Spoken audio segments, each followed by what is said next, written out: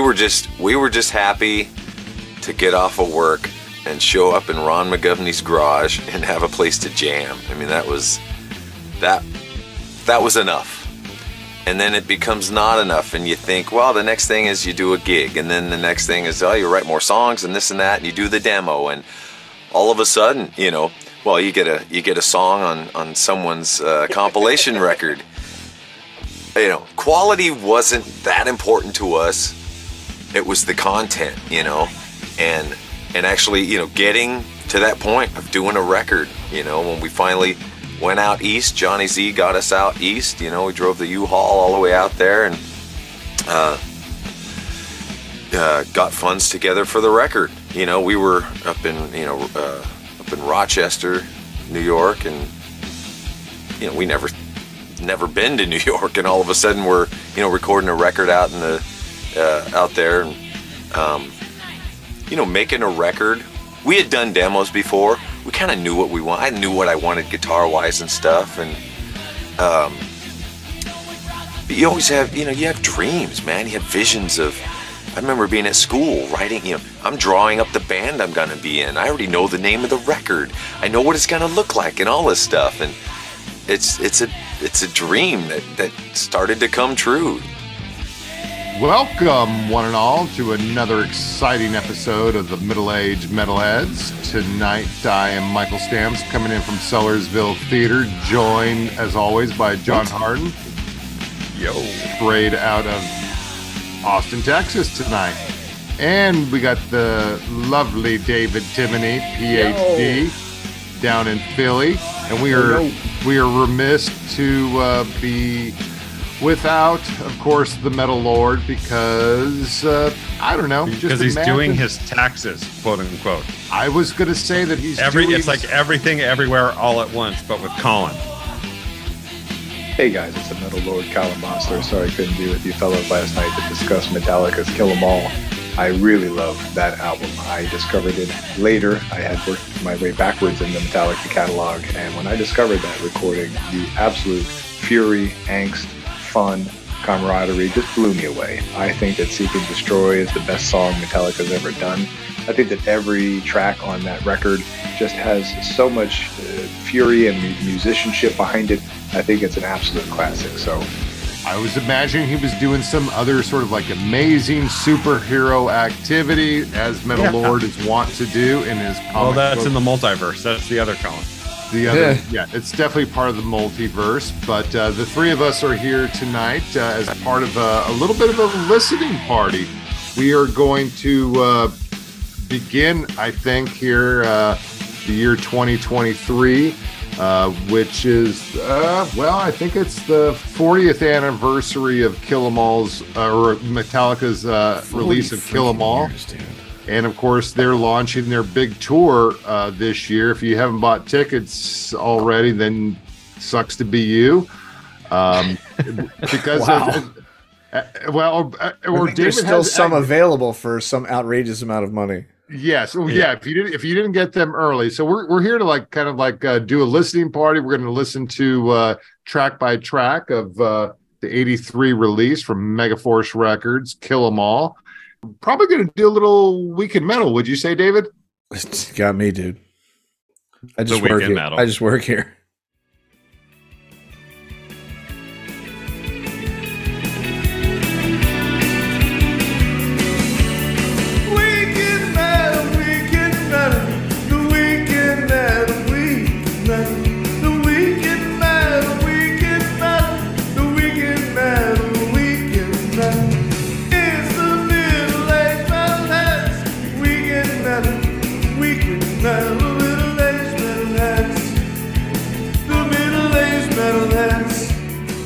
All right. Not easy. Not easy.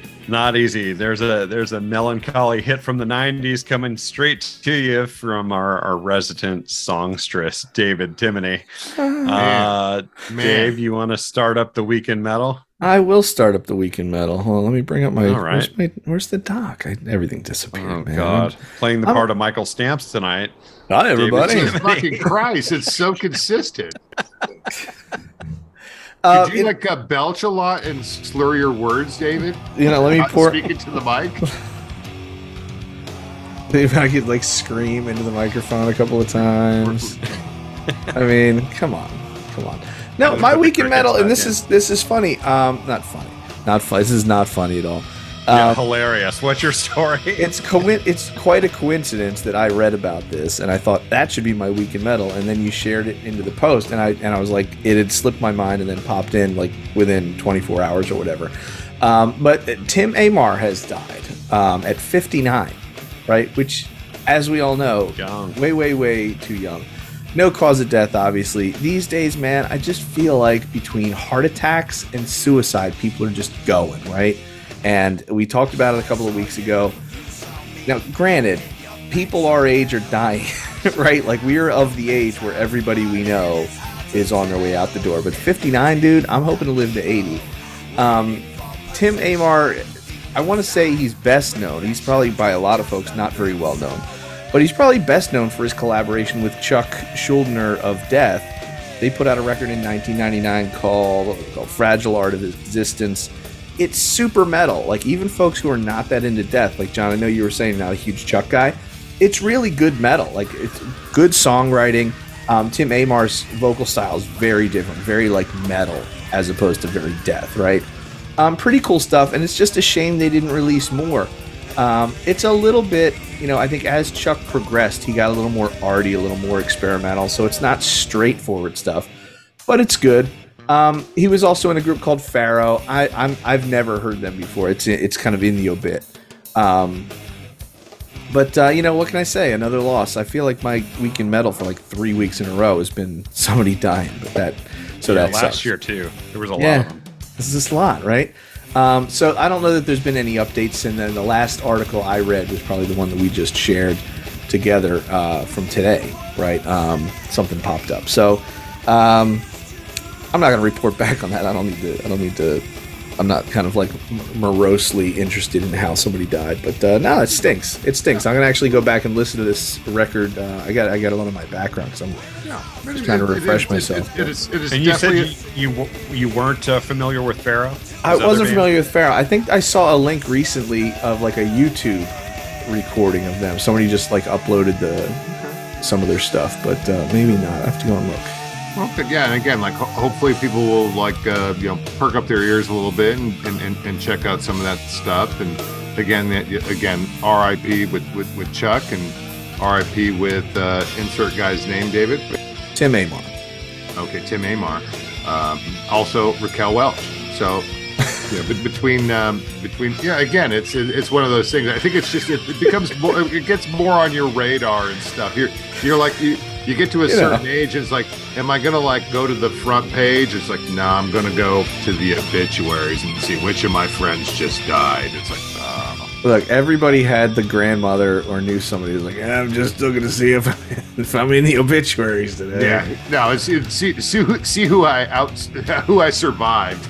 It's yeah, there you go, Eunice, you're dead. I've got you. Wow. That's that's sorry, Tim. That's how that goes. But again, yeah, it's not necessarily a morose subject. Those were big steps from Tim Aymar to Raquel Welch to Eunice. but Eunice died in I don't know, I think it was a water skiing accident, and she was just living her life, doing her best life. Yeah. At 85. Colin's not here, is that right? That's correct. Yeah. Also, she was eaten by a shark named Bruce. Call back. Bruce. Nobody's gonna get. Michael, what do you got news-wise? Actually, you go first, John, because I think. Well, this story that we have for Colin, I think there's kind of one and the same. So start yours, and we can do a show pile on Dave Mustaine as we're wont to do. Wait a second. Are all our stories? No, let's go with yours first, John, because ours are be a more natural lead in Metallica. Yeah.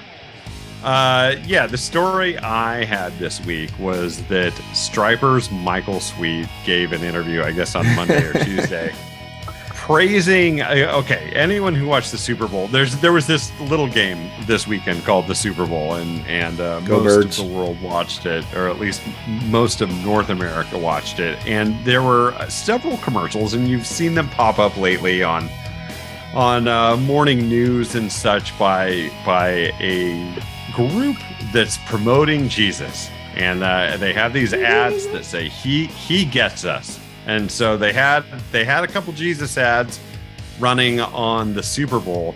The cost to run those two ads was $20 million on the Super Bowl, just to end with Jesus gets us. And Michael Sweet, when reached for comment, said he thought it was the best $20 million spent in a long time. And the fact of the matter is, it's just fucking bullshit. Like, if Michael Sweet's so charitable and he's so concerned about, we need more Jesus in our world and this and that, is that $20 million better spent playing two ads during the Super Bowl, or is it spent better at food banks or giving people clothing or medicine that they could use? $20 million women's health studies, anything. $20 million goes a long way, and instead, it's paid for by a group. And the group's one of their main contributors is the guy who runs Hobby Lobby. And the fact of the matter is, this is a group and a political action group that spends money to minimize transgendered people, to try and take away contraceptive rights in different states. All it is a bunch of political bullshit by a bunch of religious fanatics, and they spent $20 million. And here you have shithead Michael Sweet cheering it on. I thought it was a little hypocritical. He's probably hoping that somebody will give him $20 million to put a band together. And fucking good luck. You know what I mean? He plays it like the circus. Like no one's giving him $20 million. Like it's literally, you go see a monkey, you pay to see the monkey, and then they're like, and Stryper's playing too. That's what it's come to. So it's just like, I don't know. It just rubbed me the wrong way when I read it. For someone who professes to be such a follower of Christ and things like that, spending $20 million on two ads just to say the word Jesus on TV seems like a waste of charitable money to me. Yeah, not wrong. It was a kind of remarkable experience too, because like I was in a space where people's first impressions of the Jesus he gets us ads was sort of like, that looks really sort of like uplifting and powerful, and sort of like, yeah, that's kind of like what we need right now. And again, like on the surface, based on the imagery and the whole sort of drama. And John, you work in videos and commercials and stuff, and that's like you're selling a product, and the button you want to push is like people's emotions and stuff. But it was fucking straight up propaganda manipulative. I'll tell you who was really excited. Treat Williams was excited he was going to get another movie deal out of that. Really? Kirk Cameron sees sequels. Yeah. No, and again, it's the Jesus of Idaho. The evangelistic movement, since the days in the aftermath of Jesus's ministry, have had like a really hard time like branding their whole sort of like sales pitch and stuff. Like the first gospel didn't like actually get out there like 40 years after Jesus had already died. It's like, who's this dude Jesus? But anyhow, Michael Sweet will tell you. Michael Sweet is like in the wrong lane on this. Again, his musical relevance, cultural relevance is, something really sort of obscure. But again, I don't think his heart's definitely in the right place. And, we don't, most of the imagery and the content of the video, I think is just sort of like, I think something that people should like pause and think about, and then think about who the fuck is funding this too. And like, what do they really want from you? Hobby Lobby and all this dark money. And this is not a political show. So, and again, also Stryper's music is mostly kind of garbagey. Well, to bring it back to our show, if you'd like to see Michael Sweet and you'd like to have a chat with him, the Sinners and Saints tour is going on right now, playing at a civic center near you. Vince Neil, Stryper, Steven Adler, Vixen. Wow. If you've got $28 plus fees, we got a show for you. Yes, parking free if you show up there at 5, and there will be monkeys.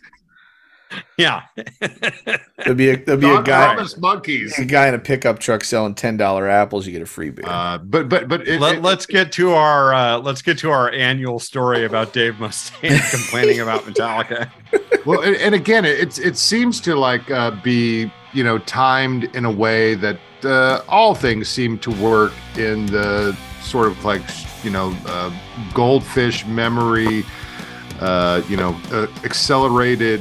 News cycle that we're in. Like, it seems like Dave is looking for some sort of beef with Metallica, but he's looking to sort of get something back from James and Lars and maybe Kirk. I don't know, but there's a lot of news stories coming out of this very lengthy, not cocaine fueled, conversation with Dave Mustaine that have to do with unresolved grievances and stuff. He's looking at Metallica launching this new album, this big tour.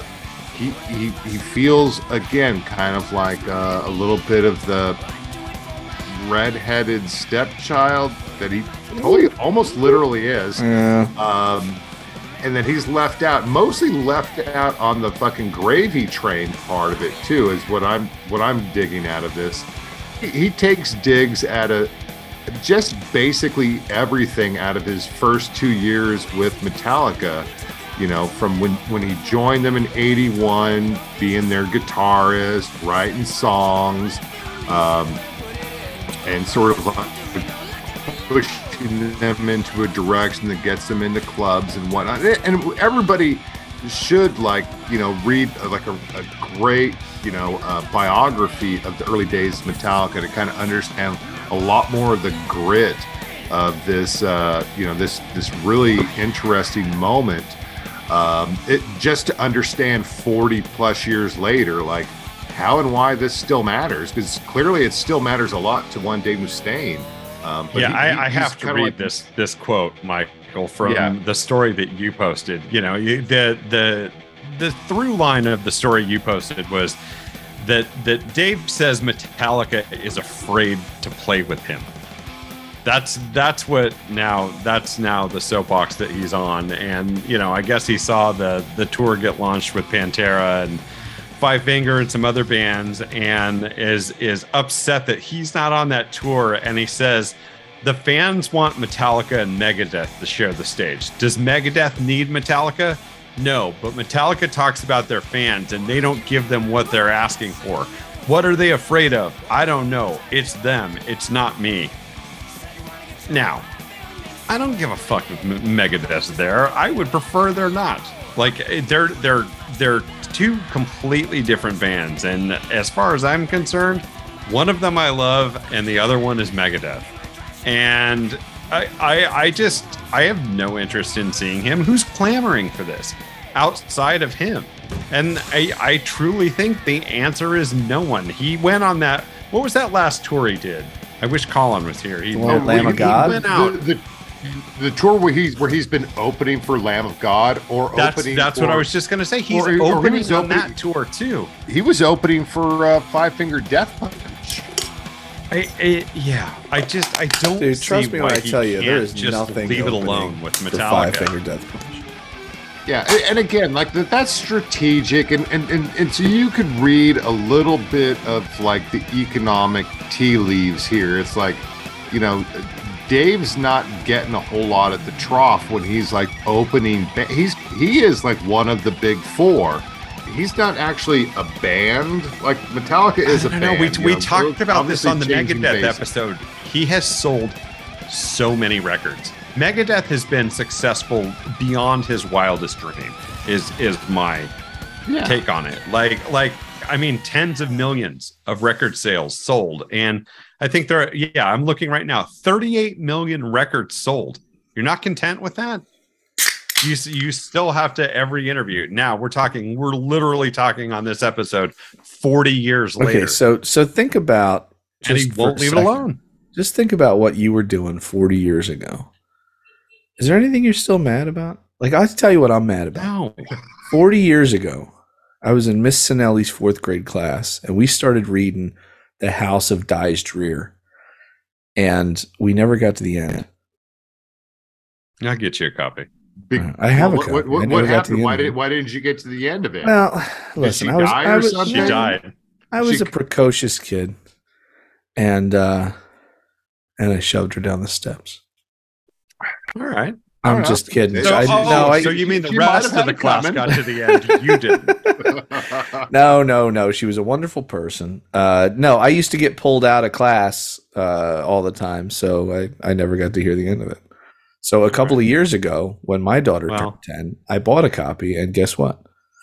Never read it. You still didn't get to the end. No, I don't know. Maybe for Christmas, I'll have Colin read it for you, like an audiobook, and you'll finally get to hear the end.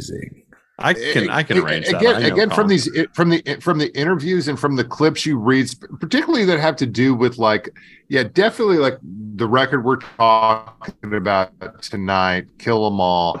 It does have like a lot of the input and imprint of one Dave Mustaine. A lot of it sort of like altered and revised, to the members that remained in the band, and of course replaced him. But he has some points. He was the guy with the ties to the LA scene in a different way, and he's a little bit older, a little bit more sort of like, I don't know. It's like when you're 16 and you're like, you think you're cool because you're like aping the guys who were 18 because they're super cool and they know how to get the ladies and get the liquor and stuff. That was Dave Mustaine to them. So he kind of like used a little bit of that influence to groom them a little bit, and he kind of like shames James in terms of like, he wasn't like a great frontman. He was a little shy and reticent to sing or to banter with the audience and stuff. And he kind of like, I showed him how to do that. It's like, okay, well, 40 years he later. He said, I wrote many of the songs that made you famous. So recheck your bullshit statement. Now, one, do you ever really hear Metallica talk about Dave Mustaine or Megadeth? They don't. No. Because they don't care. And also they had like a documentary, like I want to say like almost like 15 years ago, the Some Kind of Monster, where it's like, let's just sort of like squash the beef.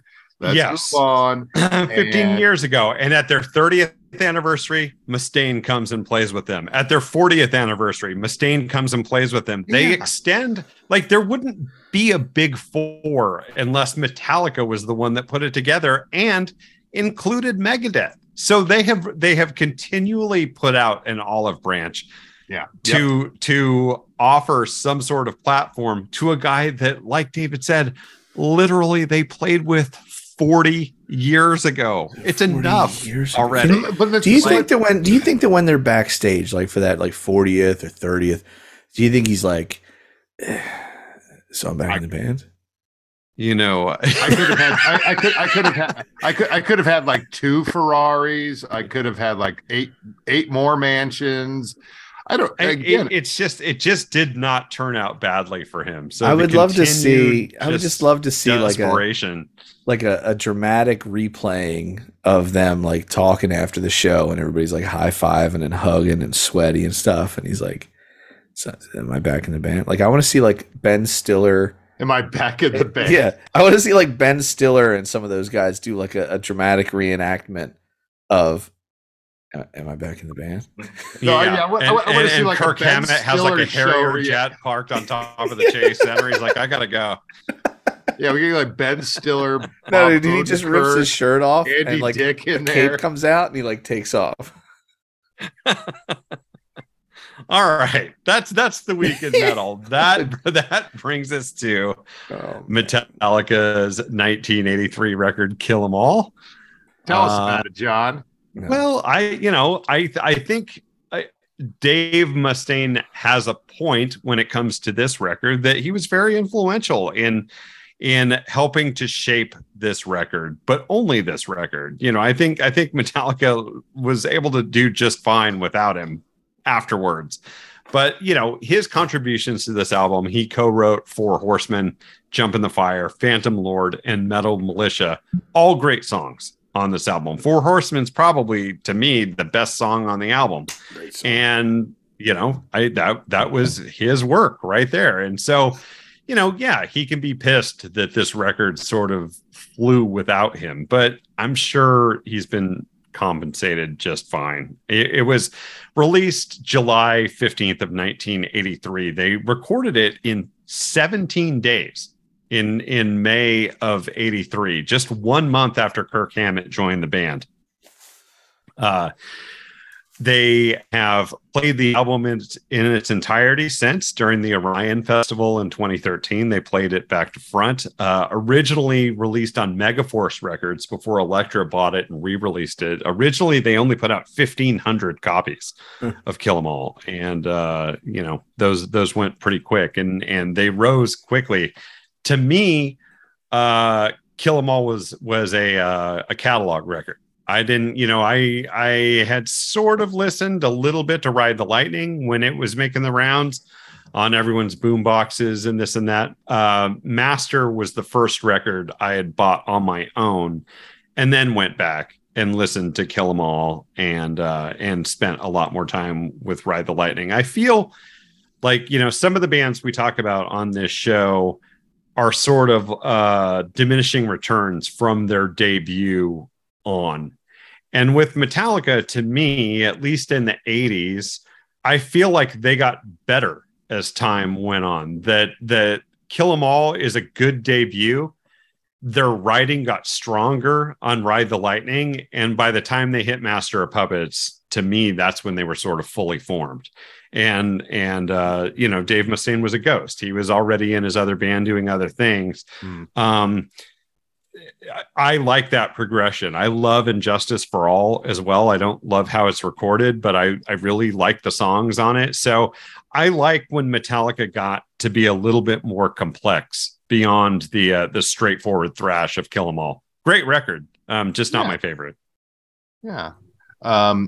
David, what were you listening to in 1983 when this record came out? Because you were not listening to this. What year did Cargo come out? Cargo, I thought, was 84.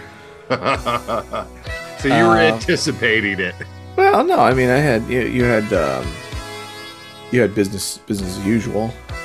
Well, Cargo, April 1983. You had Billy Idol, Rebel then it was Yell. Cargo. No, I mean, I told you that we've done 1983. I had Def Leppard, Pyromania, and Cargo were the first two cassettes I bought myself. Billy Joel, Piano Man, or not Piano, Billy Joel, Innocent Man, Lover Boy, Keep It Up. I think I got around then. Not long after, The Police, Synchronicity.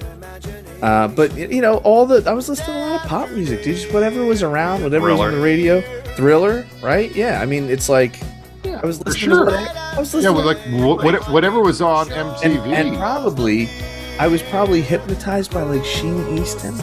Sheena Easton, okay. Who wasn't, right? There you go. Let's Dance came out that year. I was listening to that. I was not listening to like Speaking in Tongues. I was definitely not listening to Peace of Mind. Madonna, right? It was like 83. What is that? I was 11. Well, you didn't have the Rat EP. The Rat EP came out that year, or the Queensryche definitely EP. Did. My sister was really into Culture Club. Color by Numbers came out that year. I did have Shout at the Devil, right? I did have Midnight Madness. I did have Lick It Up. A lot of big pop culture records. And Night Ranger. Yeah, like a lot of lasting and enduring pop culture records. But as far as metal, you know, Metal Health, Bark at the Moon, Lick It Up, Shout at the Devil. But, you know, I was a member of the Metalwork fan club that year. All right. Well, this is a year that you might remember. We remember almost kind of like retrospectively. It's like, oh, yeah, I had to go back to this. You got Melissa from Merciful Fate. Remember that? Kiss, Lick It Up. Again, fuck you, Juan Landeros. Still sticking it to you. Peace of Mind comes into my hands almost, I think, at the same time in 85 or 84 when, Power Slave comes out. Holy Diver by this guy named Dio. Oh, no, it's Dio, right, David? Come on. We'll get to that. That's going to be a future head-to-head. He got some Great White coming out, too. Armored Saint releases another EP. Accepts Balls to the Wall. So there's, again, it's a really sort of, you get a sense by looking at that list there that, like, there's definitely a burbling going on, and that there's something happening in the metalldom of the world, and pop music is going to collide with this too. Violent Femmes' first record comes out in '83. Great record. What's that? Violent Femmes' first record. So there's that too. Again, like lots of great music is coming out. So could you blame any like 12-year-old person for not checking out Kill 'Em All?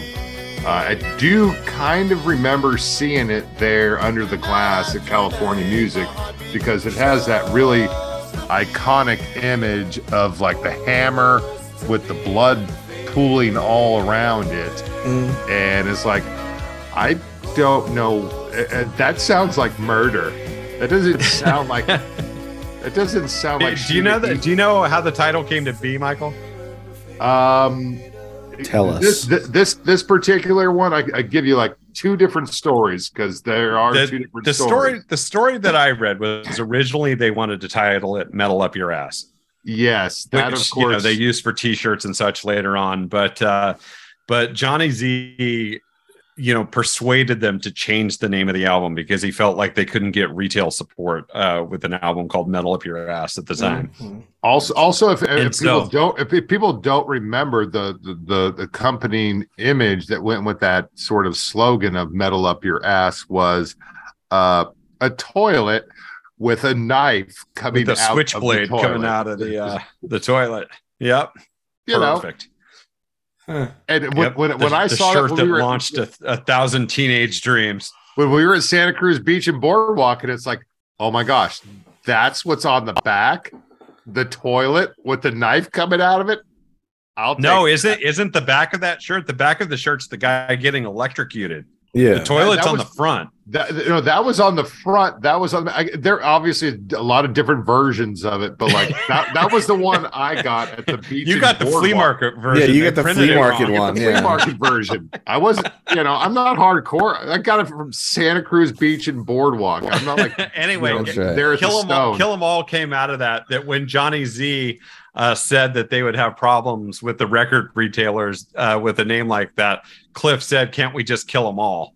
And that's where the title came from. So speaking about the record retailers that would have a problem with the original title. So yeah, and then there's also the sort of like Vietnam sort of like patch logo, "Kill 'Em All, let God sort 'em out." Let God sort 'em out. Yeah.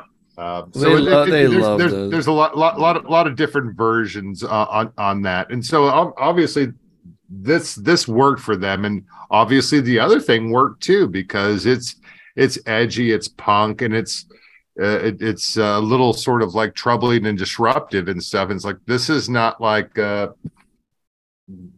Sheena Easton or something kind of like. Well, I think also part of what makes this a catalog record for most people with Metallica, even us who were in the Bay Area at the time. So what do you mean when you say they only printed? Record? What's that? What do you mean when you say a catalog record? I have no idea what you're talking about. Like if you get into so like for a lot of people our age, Love It for Sting might have been their first Scorpions record, or Blackout is their first Scorpions record. But they had 7 records before that. So if you're going back, that's a catalog record. Like you're getting into a band at a certain point, but you're sort of going back to explore their catalog. Like, I mean, it's much easier now because you can go on to Spotify or whatever and just press click. But like we said back then, to get into an older record that's not the cool record at the time, you had to go buy it or go to the library. It just wasn't that easy. And with a record like this, it comes out midway through 1983 with 1,500 copies. They're not on MTV. They're not on the radio. Like, so I think they needed to get to Elektra, and Elektra be able to get them nationwide distribution and get them into the magazines and onto the tours to where people could start to see them. and know who Metallica was, and then Kill 'Em All became a record that people knew. But I think it took a little while. Yeah, and I wouldn't have been at my age at this point, like 11 years old, 12 years old, I guess. And what do you say, July of '83? I would have been 12. I'm not like, I'm listening to like Y&T Mean Streak is like, and loving the fuck out of that. Barking the Moon comes out that year. It's like, okay, that's what I'm listening to. Yeah, that's more my sort of like jam, and whatever's like coming out on MTV that is cool. And those are established acts. Yeah, and again, when Metallica pops into my hands when I meet John Harden, you know, in '85, in '84, then it's like, okay, now we're ready for a different brand of hot sauce, and it's like, I like it. I like it. And it's only what seems like a really long, inexorable amount of time. It's like, when are they going to put out something new? And so I'm listening to like Ride the Lightning, and I'm like, wait, they have something else? Let's check out Kill 'Em All. And then I listened to that. My first impression of it was like, this doesn't sound like Kill 'Em All. This sounds like really shitty production. This album does suffer from some because if you go from like that gear, which is Ride the Lightning with Eric Rasmussen as like the producer, to Kill 'Em All, you know, from like Rochester, New York, the burial ground of like people like Susan B. Anthony and It'll Come to Me. Anyhow, Tim it's just Amar. sort of like, and the guys as come out, it's like they knew nothing about like what heavy metal was or what heavy metal should sound like. They were just sort of like studio guys. They're going like, we got the levels right. You guys are a band. That's great. Yeah. Frederick Douglass is also buried there in Rochester. Perfect. It came to me, but you know, wait, he's buried. Someone tell Trump. Oh, yeah, no, yeah, he's still doing good work, but from the grave. It's kind of like Freddy Krueger. Let's listen to Kill 'Em All, shall we? Let's do that. Will it sound like Mean Streak? Count us up. It will not. Like I said earlier, this is a good record. This isn't. And again, I think it's like it's one of those records, just like Ride the Lightning had to do the task of like it had to grow on you.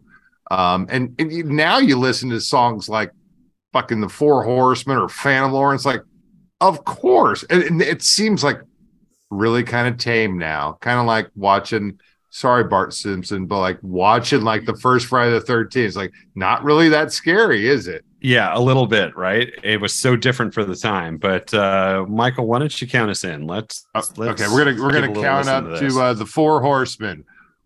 Down. Nope. Hit the lights. Hit the lights, dude. I was just gonna count 4. 1, 2, 3. No, don't. Oh, okay, sorry. I didn't want to confuse everyone with counting. 1, 2, 3. You know, I actually like the production of this record. Really? For as much as I hate bad production, the weird like doubling effect on the vocals and the rawness of it's a very punk rock style recording, and I actually it is that for sure. The drums sound like a live sound. You know what I mean? Like you can't really put this drum sound on record, but they did anyway. Okay. All right. So what we got here first? We got Hit the lights. Dude, you've got every metal trope, right? Like you got the fade in. You got the ride cymbal tinging along and the sliding the pick down the strings, man. Like got the rolls across the toms. Yeah, this sweet. And again, read the early biographies. These are guys who are just like basically have only learned their instruments within like 2 years or so. You know. Yeah. Well, I mean, you've got Kirk who comes in to record a record. He joined the band the month before. And he only had that time to come in and rework solos, and some of the solos they sort of kept from the Mustaine era, and he reworked them. But he does a lot of work on this record for just joining. For sure, yeah. Yeah. And I mean, he's probably the most accomplished. He's probably the most pedigreed guy in the band, right? I think there's a very romanticized. Not at this point. Story. What didn't he grow up with? Like he was an Exodus, but he was a child. Well, that's true. Yes, I mean he was a prodigy. Yeah, like he grew up with doing a lot, but like there's a romanticized story about how like Cliff Burton had this like musical background. It's like, oh, we always knew. Like, yeah, but he was just an okay bass player. We could talk about the Cliff line here probably when we get to Anesthesia, but we'll have nothing to listen to. You know, there's. Again, I think David's point now, I think is probably like grown on us now. It's sort of like, especially me in my fucking rock gut raccoon days, that I like the gruffness. I like the rawness, the sort of like open space kind of feel of the production where it feels like this was like in a garage. And you know, of course, there's a band called Metallica that would do this sort of like series called The Garage Days, and then The Garage Days Revisited. It captures that feeling. It's not overproduced. I feel like the everything that I like about Saint Anger is in this record, right? I love Saint Anger. I think the songs on that record are good, but more than anything, it just sounds like they went in and recorded the record. I think everything between this and Saint Anger, if you came into Metallica at Master of Puppets or Justice for All and didn't necessarily look back, Saint Anger was like a freaking Whiplash. Yeah. And there's a song called Whiplash coming. Yeah, there is. But I mean, wait for that. I think there's a lot of back knowledge you need to listen to Saint Anger and appreciate it. Well, and again, the point is valid doubly too, David, because like that was their whole sort of strategy. It was like, how do we get back to that sort of like raw, sort of unpolished, sort of like, Photoshop, overproduced auto-tuned sound, and again then not the whiplash, but the backlash came there. It's like, where are the fucking solos? Why are you guys trying to sound like a band now rather than be Metallica?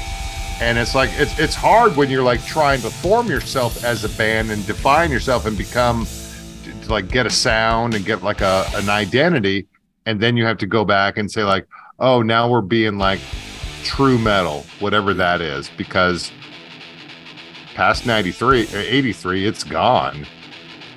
And Four Horsemen. Here you got the Four Horsemen. So good.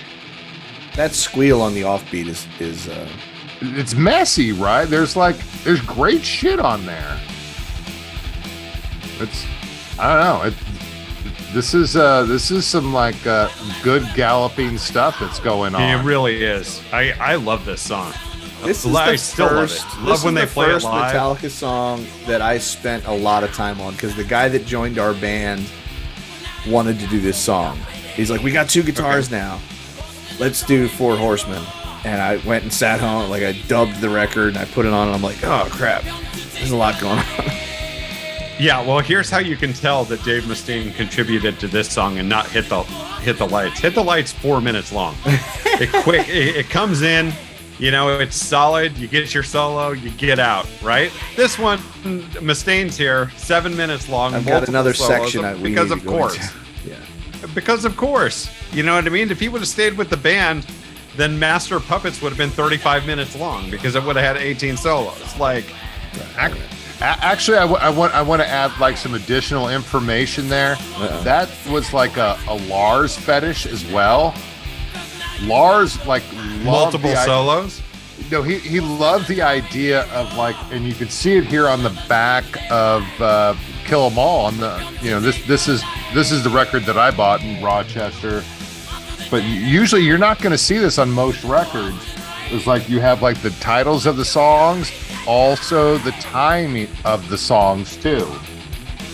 And Lars had like a fetish for like the idea of like what made a song really especially epic cool. And Slagle will back this up too. It's like that it was like really long. Like if you could put out a song that was like 7 minutes long, you were really good. I don't know what that says about dick size, but I know that that's something that's not necessarily Dave Mustaine. It's just saying like somebody likes a really, really long song. Let's call out to like King Black Acid. Wow. Yeah, no, I mean it's you can hear Mustaine all over this, like obviously, right? Yeah. But this would also be kind of shouting back to that Saint Anger discussion. I would have that same cast with Ben Stiller sitting around in a room going, well, what can we do? And Ben Stiller, as James Hetfield would say, well, the Red Hot Chili Peppers rented a mansion and recorded the record there. There you go. And then you can listen to Dave Mustaine's alternate reality version of this in the Mechanics. Yeah. Yeah, and I think it's very good. That's good. That's a really again, it's like basically the same song, eh? Yes. Except it's about like lyrics. An auto body shop for Four Horsemen. Yeah, and again, it's interesting to see like the difference between like what Metallica could have been with Mustaine, and also why they ended up becoming like the Metallica that we know, as opposed to a band that didn't sort of like break into like 5 different parts and not become Metallica. Yeah, because like go back and like listen to Mechanics and listen to the lyrics. It's sort of like, I don't know, what's this? What is that song about? Another thing that differentiates Metallica, like on a record like this, from their peers at the time, even on their own label, with someone like Raven, a lot of those bands that were their competitors, Exodus, were trying to set speed records. Every song was a thrash song from start to finish, and a lot of Metallica songs like this, like the previous song, have a slow breakdown and then go into right now, right at this moment. Yes. Yeah. No, I think that's an important observation, because I think it speaks to like an understanding of what the crowd needs. You just can't. There's nothing worse than being on stage on like your 5th banger and the crowd is just like, I'm gonna go get some water, and people just standing there out of breath staring at you while you are like throwing down. And you're just like, come on, you motherfucker! And they're just like, I'm tired, man. Yeah, again, like the bands on the LA scene would not necessarily like have learned the sorts of things that like Lars as he taught the rest of the band that was going on in England with what was the new wave of British heavy metal. It's like you have to like bring the tempo down. You have to bring in some lulls. You have to like work out some sort of like artist, some sort of musicianship here, and then you bring it back. And that's right. I mean, look at that. That's the mosh pit fucking recipe right there. Yeah, dude. You look at that Kiss farewell tour, man. It's like they got to give you some time to go to the bathroom, so they put in Psycho Circus Say Yeah. You could have a 7-minute song where like dudes could still like, all right, solo's coming, gonna piss, come back, hit the pit. But I was listening to this record. I think I listened to it like 3 times through last night. Just put it on repeat. But it's like you hear so much like Diamond Head. You hear so much Tigers of Pang Tang. You hear so much Iron Maiden in it. It's like, well, and of course, Diamond Head, but whose songs they basically like stole to like become like a band. Yeah. And you go back and listen to those records, and you can hear the little signatures, and you can hear all these movements. It's kind of genius. But you need the right people in the right place. And this solo is the best. You like this one? It just kind of creeps up and like scratches you all over the place. I don't know. And again, if it's Mustaine, then like, dude, give him credit. All right. But Four Horsemen versus Mechanics, they sound the same musically, but this is about the Four Horsemen, not about like guys who have like a auto repair shop where they fuck chicks. Yeah, I just saying. There's like which is the more metal? Yeah, I don't know which metal you want to get into. It's tough because Mechanix, you can tell he's trying to be faster. Well, and he doesn't do it. That great. was his MO for the next 40 years. Right, but I mean, he didn't do it great. You know, it's just it was faster. It was a little sloppy. Yeah. On the Motor Breath. I don't like this song. It's all right. I don't like the name. You don't like Motor Breath? I don't like the name Motor Breath. Isn't there I don't know. It seems like an homage to like a Motorhead. Motorhead. Yeah. And also, a lot of the songs, as we will note from, they're really sort of limited. How should we say, sort of metal palette, or just sort of like, we are a metal band. We sing songs about metal. They're like meta metal songs. It's about every lifestyle. Band at that time was guilty of that. Yeah. Well, how many songs on this record are in any kind of rotation for Metallica? Rotation, a lot where? Actually. They still play Hit the Lights. They still play Four Horsemen. They play Jump in the Fire, Whiplash, No Remorse, and they've ended with Seek and Destroy with their concerts for the past 30 years. I mean, I think that's probably for these kind of legacy bands like Metallica. I would say it is now probably the best impression of a record. How many of those songs they're doing live? I don't know. I think you go to Setlist FM and you check out the DAT, and then you just go, oh shit, Seek and Destroy is kind of like I'm not even looking at it right now, but like Seek and Destroy, I'm going to say is like right up there with like most of their top hits. Yeah. I like Kiss's version better. The thing with Metallica that keeps their songs in rotation too, David, is they're not like Kiss. They don't play the same set list every show for 4 years. Like they pretty much change the set list almost every night. Look, man, some people just can't keep that pace up, man. Well, they're also like a band too. Like you go see a band, like what do you feel like playing? It's like Injustice for All. Play that. All right, we're gonna do that. Yeah, dude. Leper Messiah. They have certain songs that they play, especially on these bigger tours, because they have audio visual cues that go along with, Sure, yeah, it's all staged and produced. But there's all their set lists change all the time, and they go back as far as the first record, to mix songs in. And they're really going to do it on this tour, I would guess. Yeah, no, and that's to be appreciated. I don't know. That's been totally different. I don't. Again, they've been known to like improv some sort of stuff too, but I don't think they're gonna like throw in like just like a lot of like random unexpected songs. But like they in their 40-year arc here have always sort of like acknowledged. Sorry, Dave Mustaine. Like their fans know who Metallica is.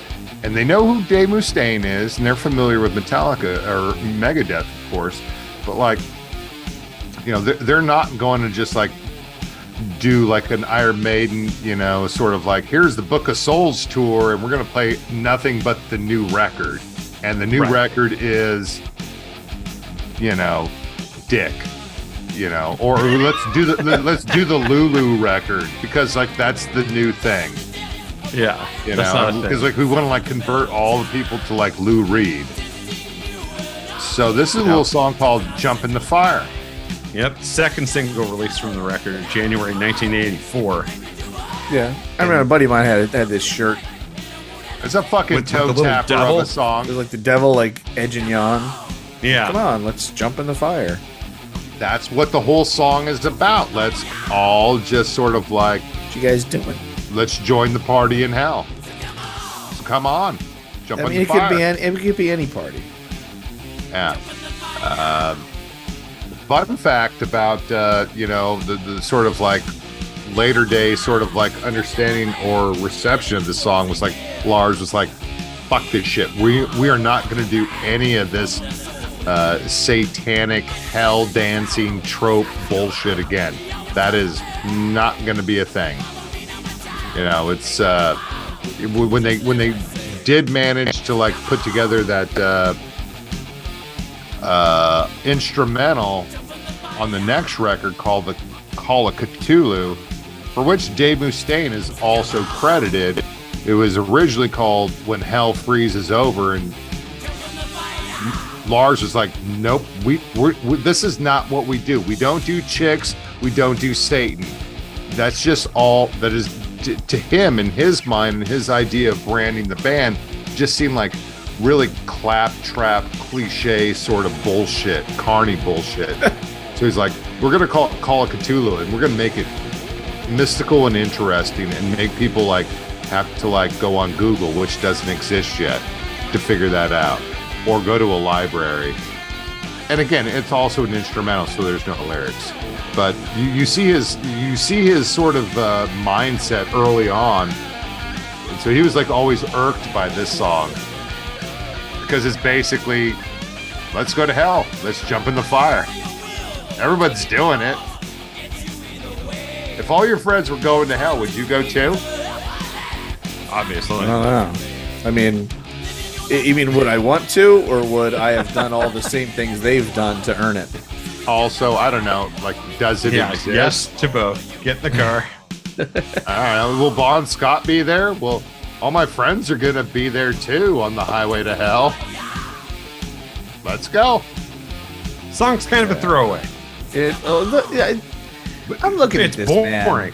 All right, we got Hit the Lights, Four Horsemen, and it's been all throwaways. Add one more thing too. It's like, well, I mean, we're only on track 4. And then we got the bass. 500. You listen to it now. I like that bass solo. Does it seem like terribly menacing and scary as a song? Does it seem like, if you heard this now, like, what do you imagine people doing to this song? No, it sounds like a detergent jingle. It's a little kind of like Running Free, the Iron Maiden song. It's like, yeah, this not a bad solo. It's just it's too repetitive. It's a little dance song. It has a very sort of tight formula to it. Again, there's calculation in it and some fun. It's Jump in the Fire is, if it's a mosh song with like a bunch of like denim clad white dudes, this is a song where you can like have fun. Yeah, this is a party song. It just sounds It sounds like a riff they tried to stick in another song and said, "I'll take that out and make it another song." Yeah, but the solo is pretty fucking tight here though too. All right, it's almost a song that needs a fade out. Oh man. Oh, and it does. Take 1. Dude, when all these dudes I knew were going bananas about Cliff Burton, and they were like, "Dude, just listen to this DJ," and I listened to it, I'm like, I'm gonna do a David's side just to reciprocate. Go on, David.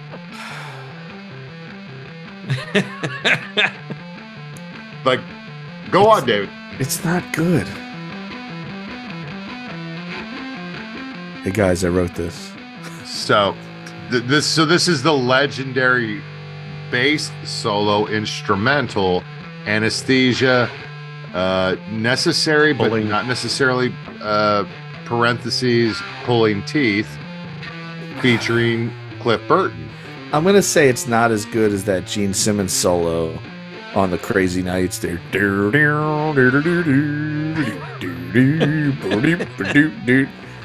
Yeah, it's definitely not as up bad there with as Bobby that. Dahl doing the Pink Panther theme either, but this is what you got. Yeah, remember when bass solos were a thing when we were growing up and like There's that show and Everybody got a solo. Michael Anthony comes out with his bottle full of iced tea and here we go. Like there's that old joke, right, where the guy's like running through the woods. A break in the band, bass solo, take 1. I don't dislike this. I think it's fine. It's not good.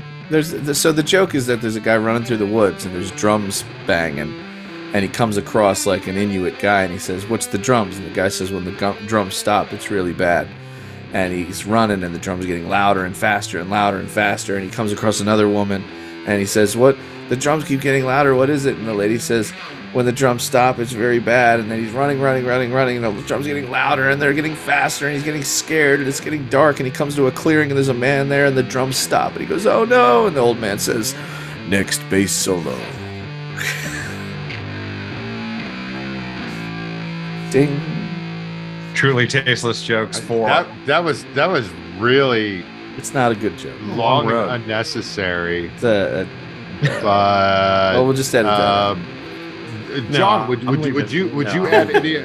Would you add some like coloring to like this often regarded as Jimi Hendrix doing like sort of the Star Spangled Banner, setting his guitar on fire? I think this song served two things. One, they said that it was just that Cliff really admired Geezer Butler, and that he did it rather than to just call it bass solo. He gave it a name for of anesthesia. Just gave it something clever. This was something that he was just doing in a room by himself, just sort of warming up and playing this. And I guess it just sort of evolved into this jam. Well, it wasn't really intended to be a song, but they heard it and they liked it and they put it on. Consider it added value on the record. Like, it filled up some time. They could have gone the Slayer route, but instead they gave you a 51-minute record. This is just part of it. Yeah. And again, we have to remember that it was Lars and James who basically sort of headhunted Cliff from another band in LA. That's a good point. Cliff was very well respected in those circles, in those thrash circles. So why not give that guy a highlight on the record when he is a highlight? And for sure, and not withstanding that too. It's like then Cliff Burton's like, well, I'd like want to be a band with you guys, James and Lars, but like I want to be closer to my mom and dad in the Bay Area. So like, can we move back there and go to just like do the San Francisco scene and then be a band there instead of LA? Because like we don't want to be like Rat or Malice or Black and Blue, but also I could be closer to my mom and dad. And they're like, okay, we'll do that. So there was something about you get royalty checks for naming those bands in the same conversation as Metallica. I wish I did. That'd be kind of cool. Is that a thing? I'm sure they got a couple. I don't bucks. know. Oh, we're on to Whiplash. For all our listeners on Gawker, this is their response to. Give us out a lot of likes and stuff. That'd be nice. Also, we mean Malice the band, not just like Malice. It's generalized Malice. I do have a note on this one. Lars said, on Whiplash, we tried to play as fast as we could and have it make as much sense as possible. One of the bands we were listening to that was an influence at the time was Venom. Their first record was a big inspiration for us, and they took the energy and the speed of what Motorhead were doing and made it a little more metal. That's what we were going for. Yeah. That's a great sort of. And again, like Lars, if I was Venom, I'd get that printed on a shirt and sell it at my shows. He's a great sort of historian and like custodian of his own music, because he knows like consciously like this is what we're going for. And if people forget, like, I don't know, what is Motorhead or what is Venom? It's like, okay. And this is what they're doing live. This is what they're doing as young kids. And what are the kids doing in the pit? They're doing some Whiplash. Great. This is a great live song. Yeah. This is a banger of a fucking song. This is Metallica's answer to Murder in the Front Row. Not even an answer, actually, David. It is. Just in terms of chronology. It's their answer. It's before. I think you still their answer. It's like Jeopardy. They gave the answer. They gave the answer. The question. And your man, like your man is again, like many bands rhymes with stage. What rhymes with stage? Stage. Awesome. Yeah, so like many bands would like try to imitate this. What's the crowd fucking like? The one that gets them all crazy and shit. It's like, we need a Whiplash song. Murder in the Front Row. But even this has that breakdown like I was talking about. They were trying to go as fast as they could, but then it gives it a little breather. Yeah, because like as you were saying, John, like I think like at the expense of Slayer there, but it's like this song could just like go in and cut out at like 2.5 minutes. It's like that's it. We just want you to like do like a really quick cardio session, almost fucking like die, and that's it. But like nope. Let's break it down and make it a more conventional song. And then I don't think there's gonna be like a slow sort of like slow dance part here at any point. But you never know. Good solo. Yeah. It's a little longer than it needs to be. And it's at 4:08. That's saying it's not saying much. You know, it's not that long. It's not that long. Not that long. But like I don't feel like this is so repetitive like Jump in the Fire is. Right. I agree. It goes different places. It's the riffage though. The riffage is like it's like when you're like chainsawing through a log. It's like this is a really big log. Do I want to let up? Do I want to take a break, or do I want to saw it all the way through? There's too much stuff in between the really good stuff. Like the chorus to that song is great, and I kind of feel like the lead up to that. You don't want to put the saw down either. You want it to go all the way through. What are we really talking about? No fade outs. This song is a stupid title too. Yeah, it's a Dave Mustaine song. He's trying to be clever. Phantom Lord. I don't know. They could have called it Metal Lord. I'm going to call it Phantom Lord. Put the one call back to Colin's absence right there. Also, just make sure, the Phantom Metal Lord. Just make sure we put one guitar on the right, one guitar on the left. Like a Phantom. Lars on this song said, if you take Iron Maiden's first record, take British Steel, take Saxon's Wheels of Steel, and Tigers of Pantang, those are the blueprints that fed into what we were trying to do. That's why this song sucks.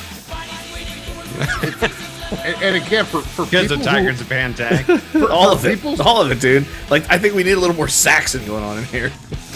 No, the thing is, like, Saxon's Colin is turning over in his non-existent grave. Saxon's musical influence is not even discernible here. But you go back and listen to those early Tigers records, and it's like, are they ripping off Metallica? And then you have to do the whole sort of thing we did before with the chicken and egg. Like, holy shit! And again, where did Lars get the name Metallica from? He stole it from a friend's fanzine.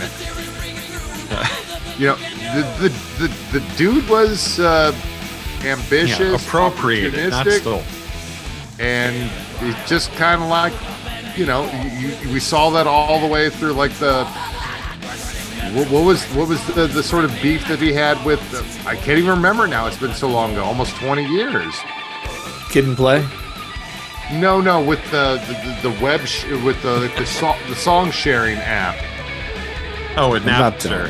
Napster, right? Like you say Napster now, it's like shit. Like my students don't even know what the fuck that is. It's like, don't you just get music from push button on phone? I'm so glad your students don't listen. Yeah, I mean, Diamond Head has as much claim to how Metallica was made and how they got famous as Dave Mustaine does, quite honestly. Yeah. Oh yeah, no, and again, great inspiration, great sort of continuity, like bridging a lot of the the Anglo-American sort of connections between like what was going on metal-wise, and then this break. This is the break I find particularly delicious. Yeah, delicious. It's great. This is the part where I talk over the music. Yes, and remind you, like, no, listen to you go ahead and record until that fateful morning where he got the tap on the head when he was in the sleeping bag. Just handed a bus ticket. But like this, like you listen to like a lot of like the first two couple Iron Maiden songs, and it's like that's exactly what they do. And it's like, which song is that? It's like most of them. And then they rev it back up. Will there be like a terrific drum sort of fill. And when they get back into the riff, yes. And it's like, oh my gosh, that's great. They did invent that. But then again, nobody invented any of this. It's all collaborative. Yeah. Another minute left in this one. Yeah. So you can like bang your head with Cliff Burton. Rest in peace. Yeah. Yeah, this one's too long. It's a little long, right? Yeah. Like I get it. We're done. I would have hit fast forward on this one already.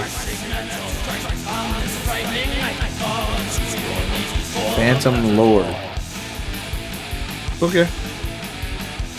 Oh, so I'm not 30 Funny, seconds. James doesn't sound like James on this record. That's definitely the other thing. Like, Yeah. it's weird to like watch him in like the early performances that are caught on video and stuff.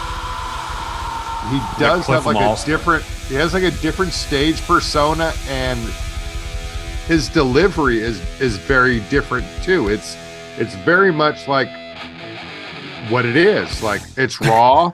Right? He hasn't had any coaching. He hasn't had any vocal training, and he's just like watching other screamers, and he's doing it. That was, again, we talked about, we talked with John. We did not actually talk to John Bush about this, but the reason why they wanted to like do Dave Mustaine off the mic and also get John Bush on the mic, and also get Joey Vera playing bass too if they could. Yeah.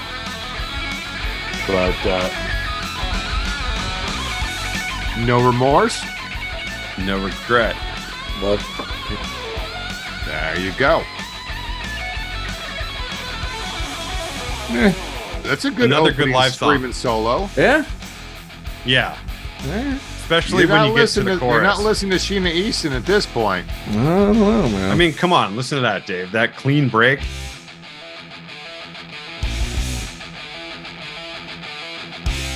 That's a bravura performance right there. It's like, and now it's starting to get on its legs, and now people are going to start to do something that they call thrashing. They don't know it yet. Is this what we call thrashing? And they just jump up and down? It's Maybe. I don't think Maybe so. they start to Little do a mosh little break. pop and maybe a little bit of lock.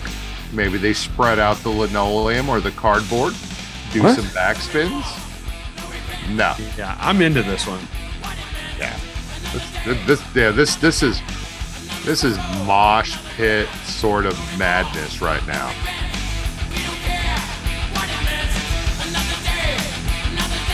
And you got your typical tropes about war and how it's like awesomely gross and horrific. Cool. Mm-hmm. Without the touch of Dave Mustaine, it's pretty long. 6:27, and Dave's nowhere near this one. Yeah. This is one of 3 songs that wasn't on the No Life Till Leather demo that they did that became Kill 'Em All. Okay. Yeah. This was a new one. The other 2 were Whiplash and Anesthesia. And the song that was on the Brian Slagle Metal Massacre was Hit the Lights, I want to say. Yep. Okay. Yeah. And that was just like a junk song that they just like put together. It's like, there we go. Hit the lights. Yeah. Well, okay. You can hear, this is really the part where the crowd begins to bang. And then there's Do you think that's the blood, part? blood upon the stage right here, yeah. The blood upon the stage. And you bang your head on the stage. Come on. These gallop breaks are so good. There you go. You got the Steve Harris bass roll that comes in underneath. Yeah. You're on the headphones, so you could hear all that. Like, in my my first experience of like listening to it was like with like the little cheesy orange foamed like Walkman flea market headphones. Like you put them on and they Plug like it roll, into, like, they roll not off even- your ears. into the Walkman, also from Flea Market, and you pop in a couple, maybe 4 like AA batteries, and then like, here we go. I was like, dude, when I was in college, I had this sweet Aiwa Walkman. It had like a little bass boost button on it, and at Funko Mart, you could get the Kobe headphones. They look just like Sony's, but they were like $15. But they were called Kobe's. Kobe, same like font. I think I got those from Flea Market. Extra bass with 2 X's. Yes, because if it had, or just add letters, it doesn't seem like a typo at that point. Right. But this song is like a good jammer, though. It works. Again, it's. Yeah. The thing is, I think the only reason it's this long is because they had extra lyrics. You could have cut this in half. Well, again, like I think it's the different instrumental breaks that stretch this one out, because it goes in a few different ways throughout the song. Yeah, I mean, I like the changes. It's just like when that next third verse comes in, I'm like, let's cut this and just go straight to the change. Yeah, they're not exactly movements. They're basically just sort of repetitions of like what's already done before. And again, they didn't have like Bob Rock sort of like there to like give them a sense of like what a song could be. But here you go. Fuck all whatever I was saying, like. Because here's the rave out part where it's like, let's just do this fast and furious. I zoned out for a second, and I thought you were going to say Bob Ross. But no, Bob Ross and Bob Rock are actually 2 different people. We're just going to add a happy little solo right here. A nice happy little rave out. Need a happy little like, mosh part. Good shout lyrics, good sort of like this, and this little part here too is like, this is what you get out of like really great Metallica songs that I remember from Master of Puppets. It's like, oh shit, James is angry and like I should pay attention. Like you go to like Dyer's Eve on the And Justice for All record, or what they do in Damage Incorporated at the end of Master of Puppets. It's like, okay, this is not like stuff that's basically just music about like being metal and stuff. There's something darker going on here. I don't know what it is, and you're not likely to find out either. This is their answer to Slayer, South of Heaven. Yes, in a sort of multiverse to continue the theme. Okay, here's a little song that you could tap your toes to. Right. This is where like the big dude in the pit starts just moving his arm in a circle, so everybody knows what to do. They know to like get the fuck away from like just Drunk Uncle. Here we go. Yeah. Yeah. See, Mustaine's full of shit talking about how he helped write the best songs on this record. Like, it's like, Four Horsemen is great. This is better. Yeah. And again, this one is like kind of their Rock and Roll All Night, I guess, in a way. Not the best Kiss song, but it's the song that's recognizable and cuts all the way through. Obviously, that's not chronologically true because... Rock and Roll All Night. Yeah. Kiss reference, people drink. This song on this record is where they really hit stride. You know what I mean? Like, you can hear how comfortable James is singing this. You can hear how tight everything is. The bass, drums, rhythm guitar really locked in. And it's no doubt, it's like they like this song. You know what I mean? So, but what does this song feel? So, like, let's go back to like '83 and sort of like say, like, what does this song sound like? What does it feel like in terms of like what else is out there? Does it seem like it's really that aggressive, or that like this was John? Was this the single? I thought you said like no.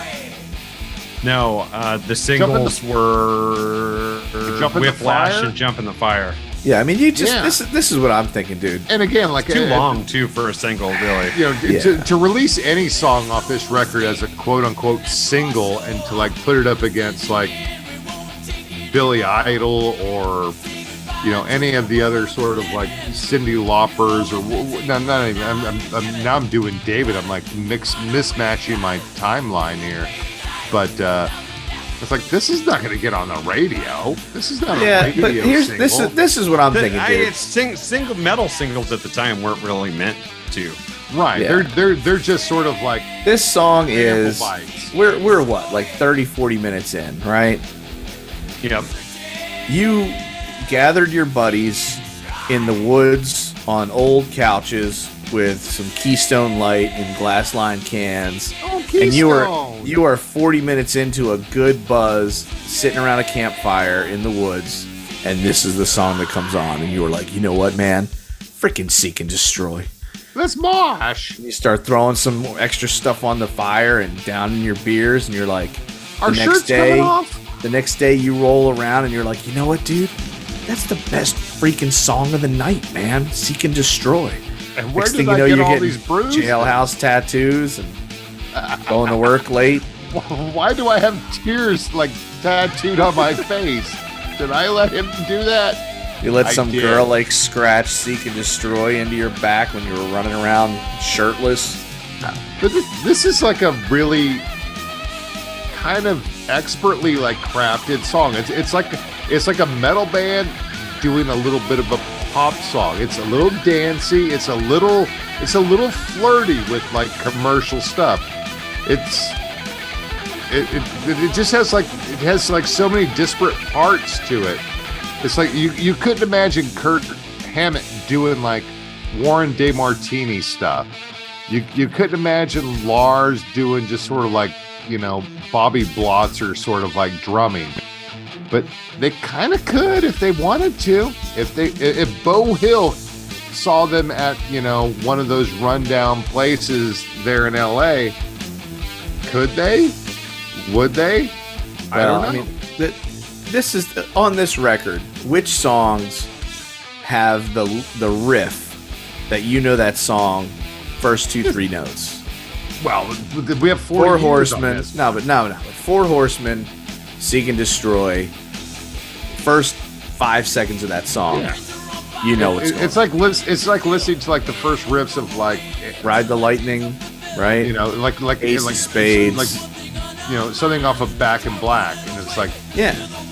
I can name that tune in split second, right? It's like, well, what song is that? It's like, that's Led Zeppelin, dude. It's like, dude, you're a fucking asshole. You can leave now.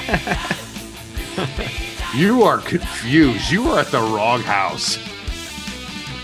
And that's definitely Kashmir.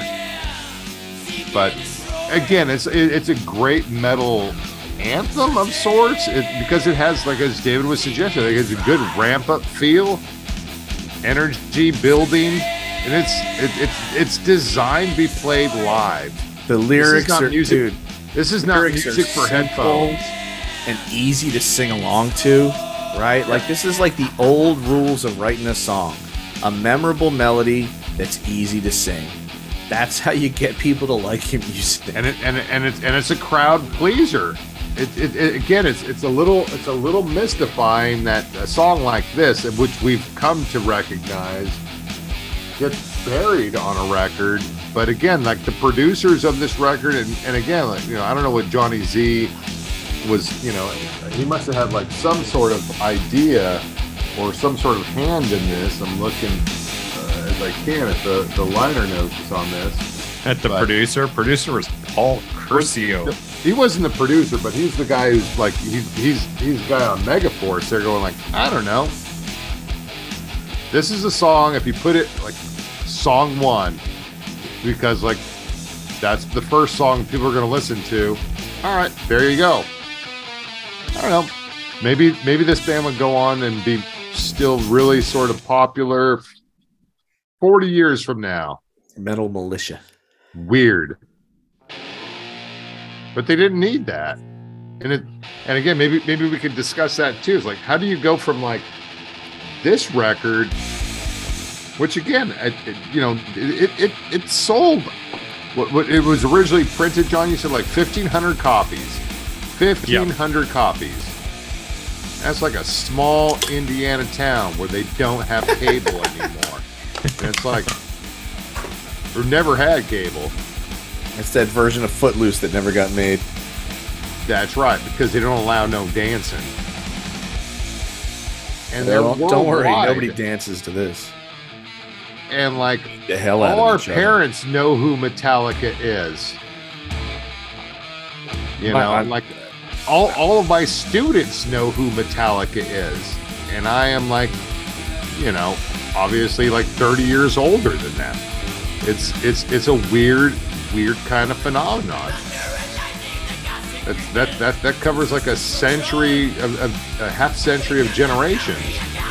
And now we come to of course, Metal Militia. Ooh, I think your record player's running slow. That was the name of their fan club. You could join the Metal Militia because that was the drug that they were pushing. Metal. And joining their militia, the Metal Militia. If you're not into metal, then you're not for us. All right. It's a good track. Yeah, it's a thrasher. Yeah. It's a Mustaine track.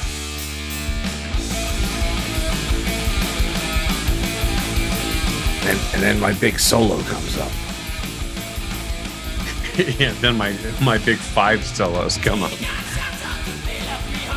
Do you think like that like image, that sort of impression he leaves on, sort of like, kind of like, I don't know, he had like a songwriting style that we've come to appreciate from his Megadeth days. And have we? It's like, kind of like not what a Metallica song would have been otherwise without him.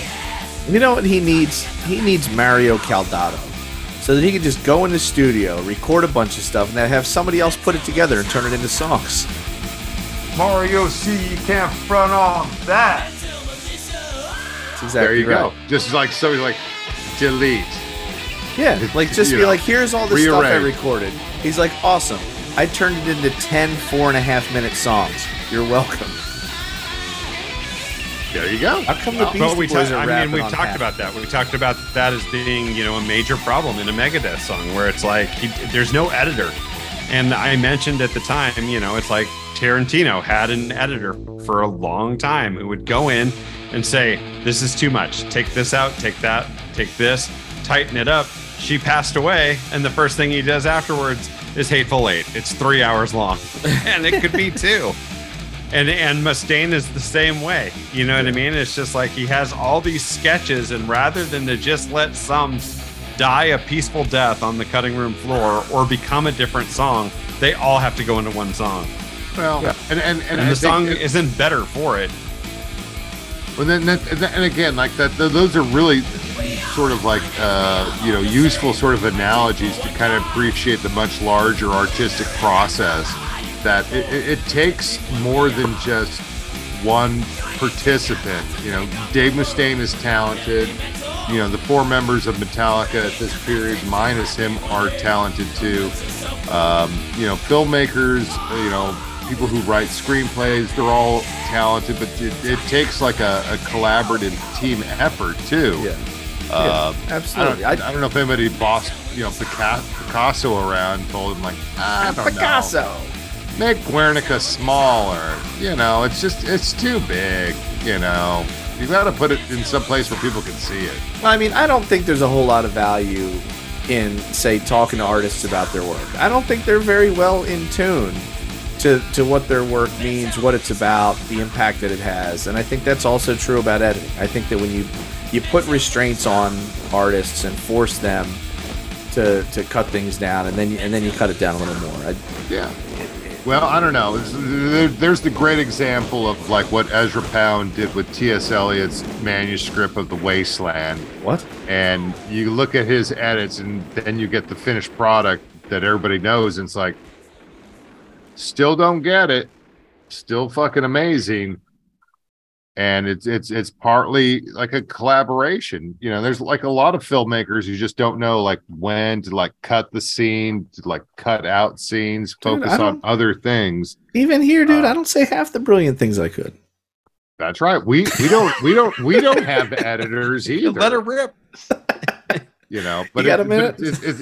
And again, to extend that analogy again back to Dave Mustaine too, as the boots go stomping off with Dave Mustaine to get to the Greyhound station. It's like Metallica is always a band. They're collaborative. They've always kind of like worked together. I wouldn't always say like completely as a friendship, but certainly that has to be there. But always as a sort of like a partnership. Like they know what the hell, you know, they want the direction of the band to be like.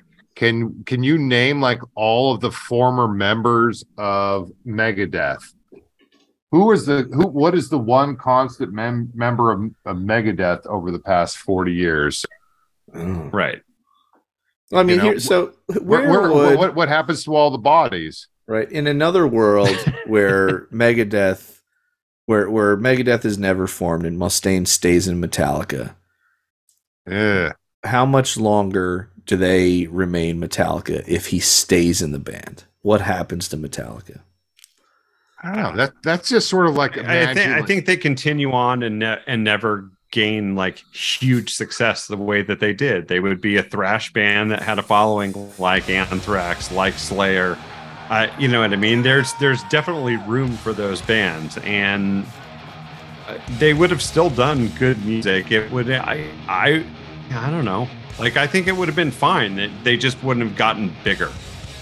I think it's even more sort of saddening to think that like what Metallica did was so much more sort of groundbreaking, is that they brought the underground to the mainstream without we were right there in the Bay Area with, and again, like in the Bay Area we say like without the benefit of radio play, they totally played Metallica on the radio in certain, you know, chosen bits and pieces and stuff.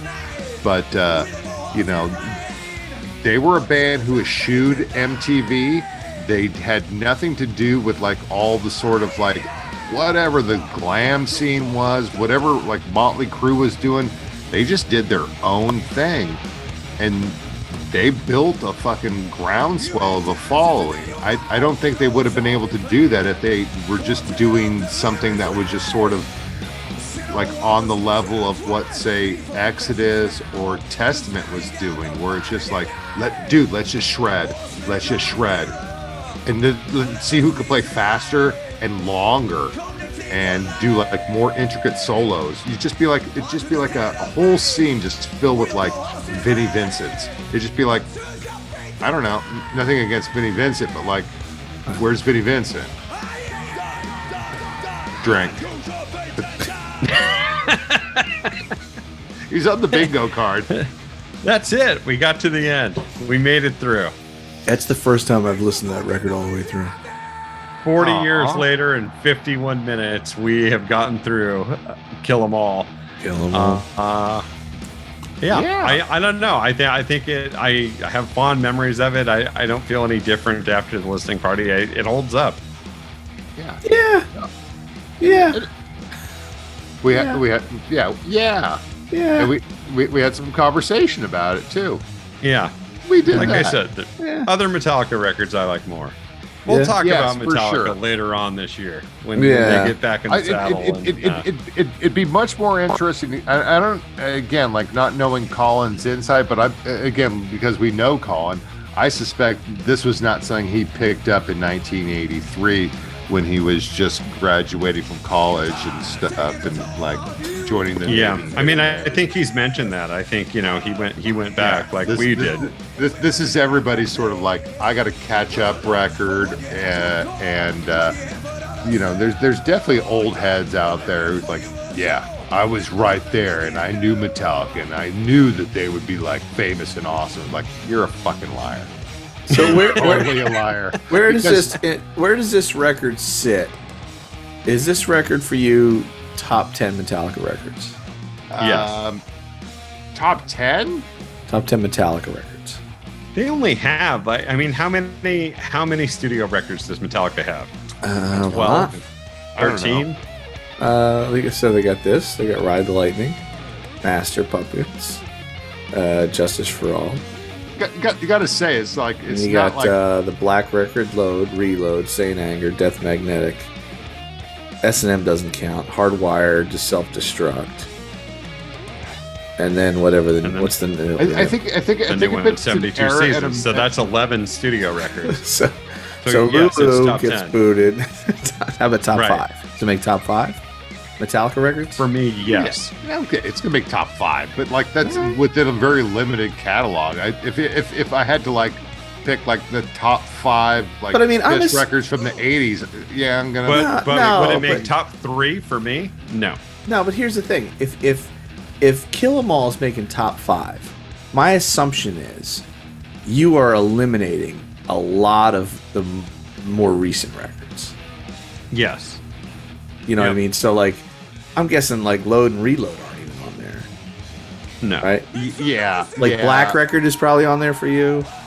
Not for me. No?